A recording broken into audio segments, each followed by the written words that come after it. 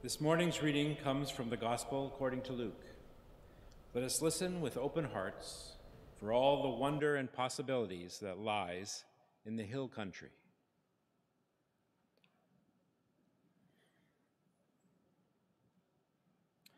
In those days, Mary set out and went with haste to a Judean town in the hill country, where she entered the house of Zechariah and greeted Elizabeth. When Elizabeth heard Mary's greeting, the child leapt in her womb. And Elizabeth was filled with the Holy Spirit and exclaimed with a loud cry, "Blessed are you among women, and blessed is the fruit of your womb. And why has this happened to me, that the mother of my Lord comes to me? For as soon as I heard the sound of your greeting, the child in my womb leapt for joy. And blessed is she who believed that there would be fulfillment of what was spoken to her by the Lord." And Mary said,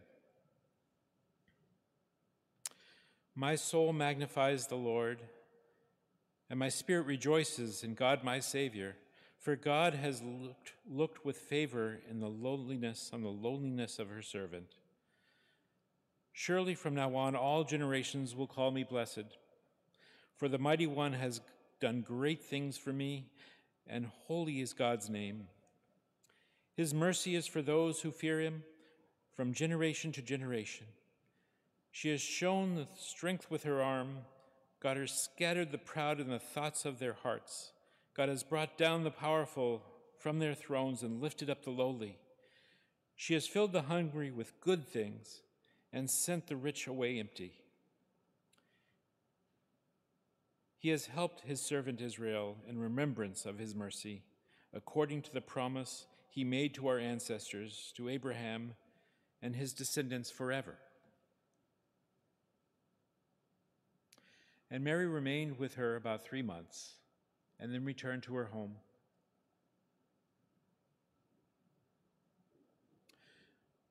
For the good news of Jesus Christ, thanks be to God.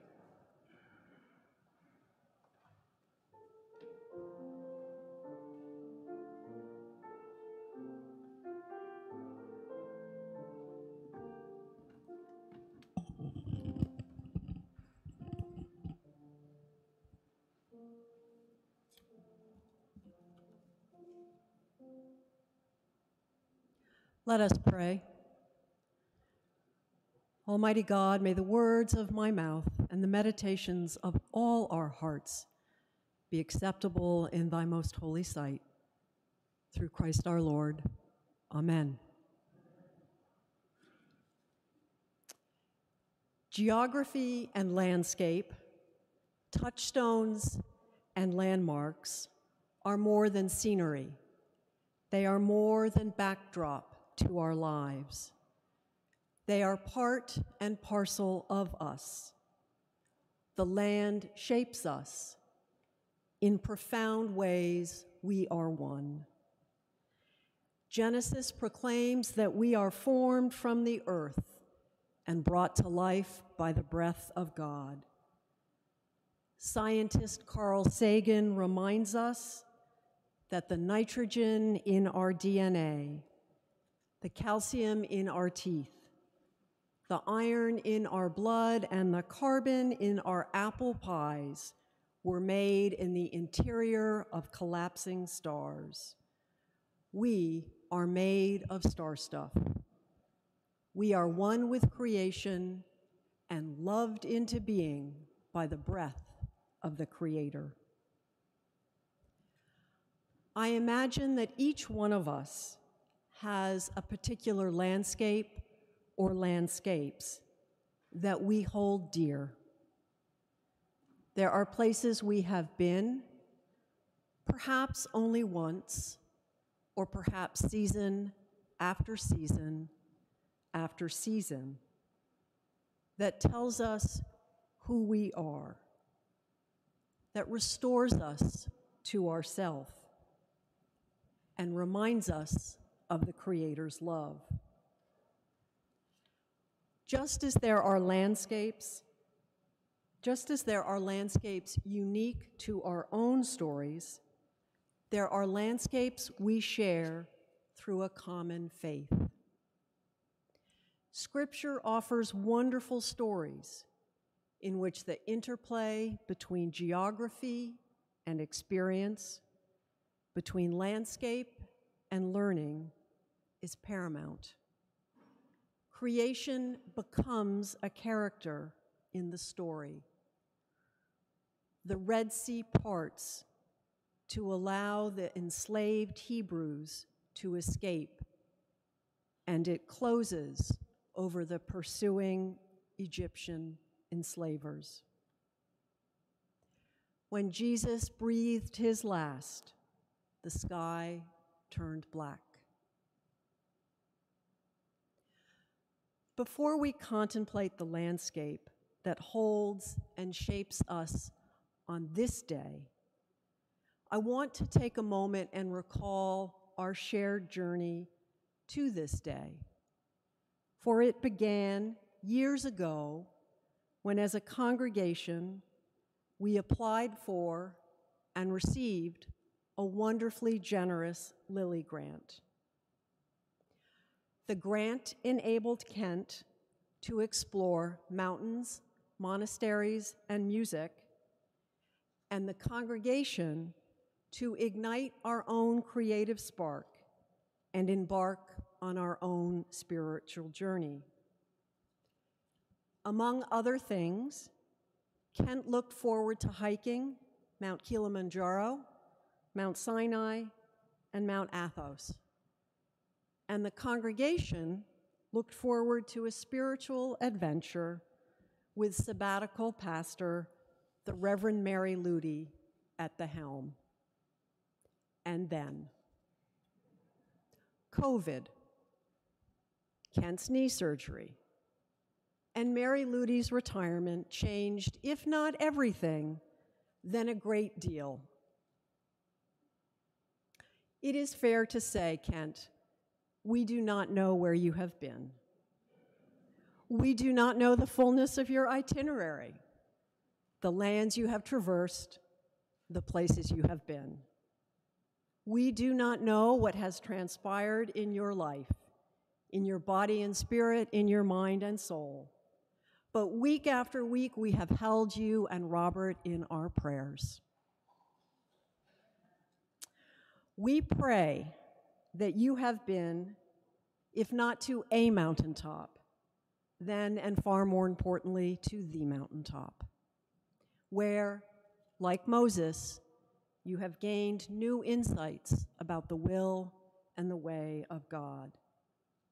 And just as Moses, after that divine encounter, veils himself after face-to-face encounters, we recognize that deeply transformative mountaintop moments may need to be held close, may need to be veiled for a time. Remember, the veil is likely a reference to the prayer shawl worn by men, sort of wrapped about them during times of prayer, as if into a cocoon of privacy, where again they could see God face to face. It's a beautiful image. It's an image that recognizes that it takes time for wisdom. It takes time for revelation to become a part of us, to settle into our bones. It is not possible to go from mountaintop wonder to daily life without a season of transition, without the time for transformation. So Kent, we invite you, hold fast to your mountaintop time. Cocoon yourself in prayer. Let the veil down slowly. There's no hurry. So too, it is fair to say that you do not know where we have been. You do not know the fullness of our itinerary, the lands we have traversed, the places we have been. You do not know what has transpired in our life, in our body and spirit, in our mind and soul. So allow me to offer a tiny glimpse. Kent and Robert, because you know Peter well, it will not surprise you that in these last 4 months, we learned to sail. We sailed out on a boat, christened Sabbatical Time, onto the seas of Tiberias and Galilee, onto lakes and rivers with names known and unknown. Like the disciples long ago, at times we heard this odd call to abandon the fishing boat and take up a new way of life. We heeded the strange invitation after a night of empty fishing to cast our net on the other side. And like the disciples, we were startled by what came up in the net. We are still wondering about new calls, what's in the net, and what it might all mean. And so where does that leave us today, right now? With our sabbatical behind us, with the mountaintop and the lake behind us, where might we meet to share and grow into our many wonderful sabbatical stories? It may seem odd in Pentecost to hear a text usually reserved for the season of Advent. Yet, in a way, this is a season of Advent, a season of new life within us. We have much to learn from Mary and Elizabeth, from Zechariah and Joseph. Between the mountaintop and the seashore lies the hill country. In the hill country, divine revelations and holy mysteries are shared among family. And so, with Mary, let us set out to a Judean town in the hill country where her cousin Elizabeth and Zechariah reside. Like Mary and Elizabeth, we are filled with new life.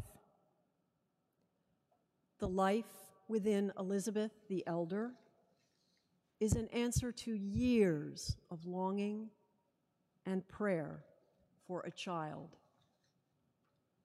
The life within Mary the adolescent is a miraculous gift from God, bestowed only after a conversation, a holy conversation, and Mary's brave assent, "Let it be done to me." In the hill country, Mary and Elizabeth greet each other with an embrace. The embrace, the sound of Mary's voice, spark new life within Elizabeth to leap with joy. She proclaims, "Why am I so favored that the mother of my Lord should come to me?" The embrace prompts Mary to sing, "My soul magnifies the Lord, and my spirit rejoices in God my Savior." And then she speaks of a beautiful vision for a new heaven and a new earth. So begins the 3 months they spent together in the hill country. This was not a brief visit. This was a long period of reflection. We can only imagine the balance of their time together and the fullness of their conversations. But we also know that these months allowed Zechariah, silenced by the angel Gabriel for questioning the promise, "Your wife Elizabeth will bear a son, and you are to call him John," to believe the promise. The time allowed Joseph a season apart to contemplate how to be the earthly father to the heaven-sent child. Time in the hill country allowed for sacred conversations, for holy listening, for shared prayer, for cocooned prayer, and for silence that led to an even greater understanding of the will and the way of God. Together, today, let us make our way to the hill country and dwell there for a full season. Let us pray. Holy God, gather us from the mountaintop and the seas. Summon us to the hill country for a season of prayer and listening, for a time of contemplation and preparation. Help us to share the wisdom we received on the mountaintop, in the boat, and along the shore. Open our hearts that we might receive these insights with wonder and awe. Give us patience to listen for a full season. Grant us grace to grow together into our sabbatical wisdom. Give us the courage to make sabbatical dreams come true. Holy One, we give you thanks that we are together again in this sacred place we call home. And may the people say, Amen.